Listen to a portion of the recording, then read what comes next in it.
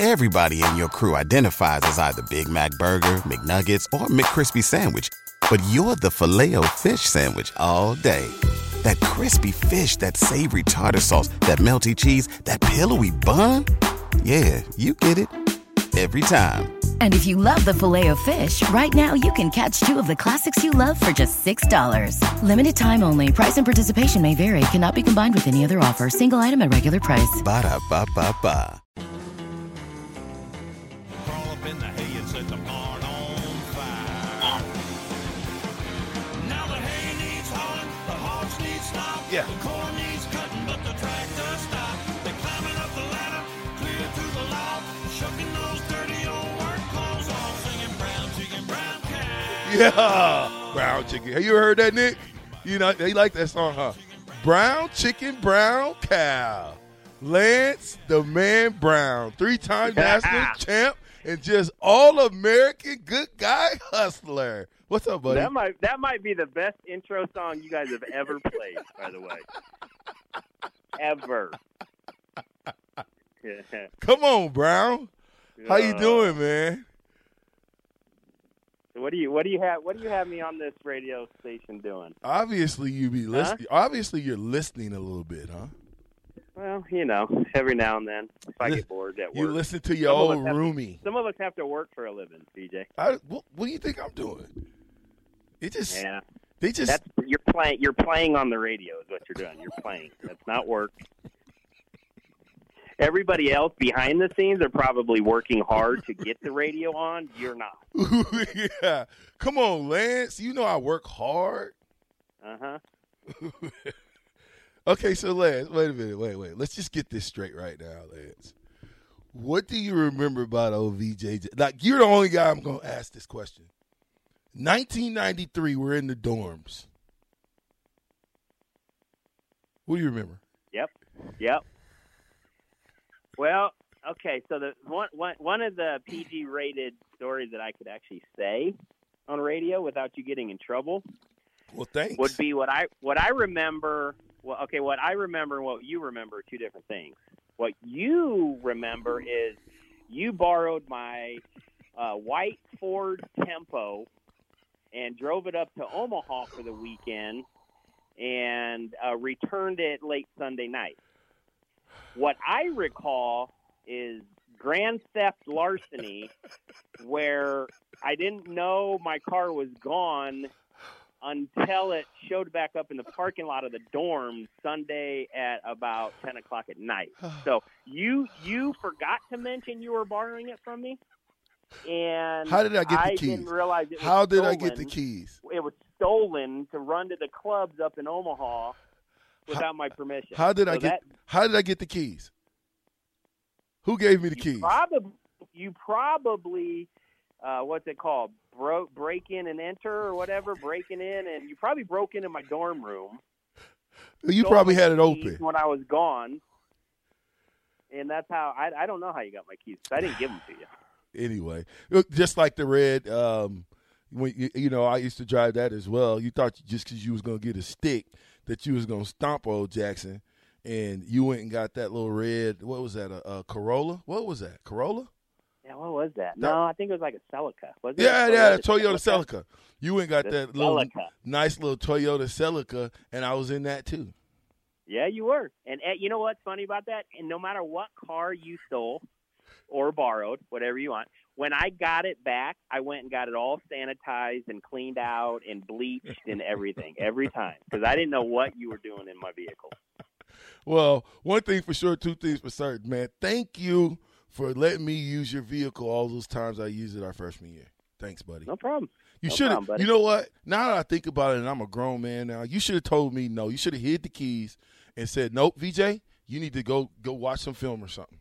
Go work out." Well, yeah, but you don't need to be running back home. At that point, you know, I wasn't your parental figure. I figured you could grow up now that you're in college and you can make those wise decisions by yourself. Oh my God, this guy right here, Lance. Lance. I figured you had grown out of your South High macking and packing, your routines, but obviously not yet. You hadn't grown out of that yet. Well, thanks for being a contributing to the delinquency of a minor. You can thank yourself for that. No, Well, had so nothing to do with that, the sir. pride of Nothing to do with Papio. that. Let me just tell a little quick story. So we were getting ready to play Papio, and of course back then we didn't watch film at Omaha South as much, or maybe I did. Maybe I was working. I don't know what I was doing, but we get ready to play Papillion. I think you guys were ranked kind of high at the time, and they got this number 14 kid back there, spatted up. Now this is 1993. He spatted up, wristbands on, looking all sweet, got a towel hanging, and I don't know if you had a visor or what, but you couldn't see what color you were. So for us, all the black dudes on the team, when we did watch film, it was like, ooh, that number 14, because we didn't know names back then. That number 14 is saucy. So here we go. We play you guys. Of course, you beat us. You do some more slick stuff on the punt return or kickoff, something crazy. Caught an interception too. We gave the game away to you. You guys knew every play that we were going to run. But we get on our recruiting trip, and I'm sitting next to you, and they're going through naming the names, have you stand up, blah, blah, blah. I don't know what we were on, where were we at in Lincoln. And they say Lance Brown. Now, I'm expecting to see a brother. And Lance Brown stands up, and I'm like, you're Lance Brown? So talk about high school, Lance, and some of the things you did in high school. You played multiple positions. Why was you so successful in high school? Well, to piggyback off of that story, there's a funny recruiting visit that I went to. I won't say the name of the school, but I think they thought the same thing because of the film they were watching. And prior to me getting up there, they thought, oh, yeah, you got a scholarship, this and that. I get up there, and the coach walks by me in the airport about 4 times until he finally walks up to me and goes, "Are you Lance Brown?" And I was like, "Yes, sir." He's like, "Oh, I didn't expect that." Okay. So fast forward 2 days in the recruiting visit. Now all of a sudden the head coach, guess what? "Oh, we don't know if we have scholarships available for you." Oh, funny. But anyway, I mean that it is what it is. And back in the day, it was look good, play good. Yeah, obviously. Yeah. If you feel good, you look good, you're going to play good. Now I think it's a little bit, too much, and people are doing the, look at me instead of the team aspect. And there's a celebration after every first down, it seems like nowadays. But back in the day, I mean, that's just what got me motivated and feeling good and, wanted to play my best. And obviously it was, I was at a, school where we could capitalize on my talents as a receiver. I went into high school as a quarterback. Coach came to me literally my sophomore year and said, "Hey, I'm just going to be honest with you. You're probably not going to be tall enough. You just simply aren't going to be tall enough to get recruited as a quarterback to go D1." And so I said, okay, I could care less what position I play. I just want to go play D1. And my, family don't got no money. So I need a scholarship. Otherwise, it ain't going to work. So what do you recommend? He goes, "Why don't we just get you the ball, as a receiver, slot guy, have you play defense, special teams, punt return, kickoff return." Heck, I even think I was the punter and kicker. You were. With spatted up shoes. Don't even know how I bent my ankles to kick, but it was what it was. And so that's the direction it went. Thanks to Coach Sir, having the conversation with me. I was blessed enough to have a decent high school career where, got a couple D1 scholarship offers and, ended up in Nebraska. So. Why Nebraska, though? What made you say, okay, I'm going to Nebraska? Well, Nebraska, I mean, obviously there was other schools. I think, I can't remember, back Kansas State, Iowa State, Wyoming, Colorado. And when you look at it, I'm like, okay, none of these are better than Nebraska. So that doesn't help me. And I was a Nebraska true and true, fan since I was born. And then I just think it mostly came down to Nebraska was where I wanted to go. And Osborne was the type of coach I wanted to play for.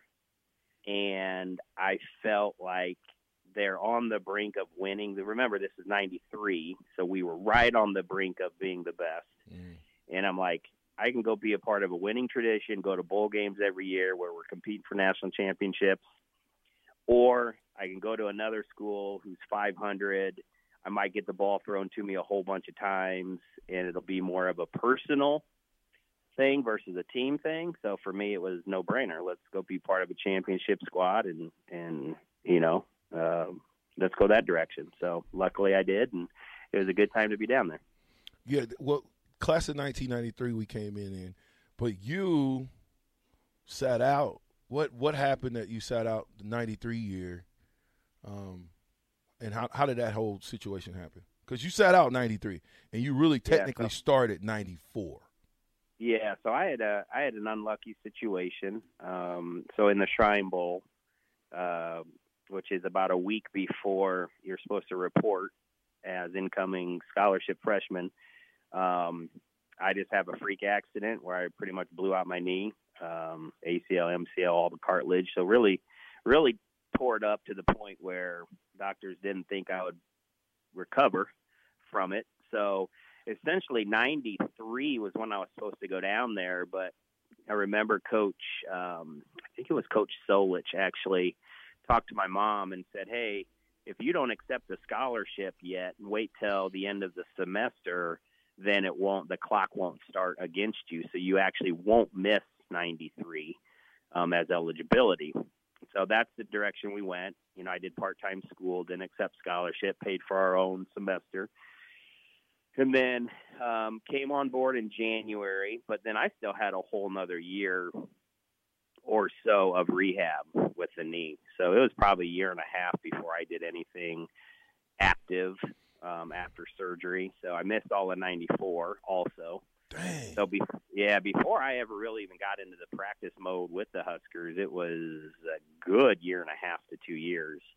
And then 95 ended up being my actual freshman year because I used 94 redshirt, and then 95, 6, 7, 8 were my actual eligibility years. But yeah, it was just a knee injury where you had to take a lot of time. And back then they had a lot of good doctors that could work on it and fix it up. But it's not like today where, you can be back from an ACL within, 8 months.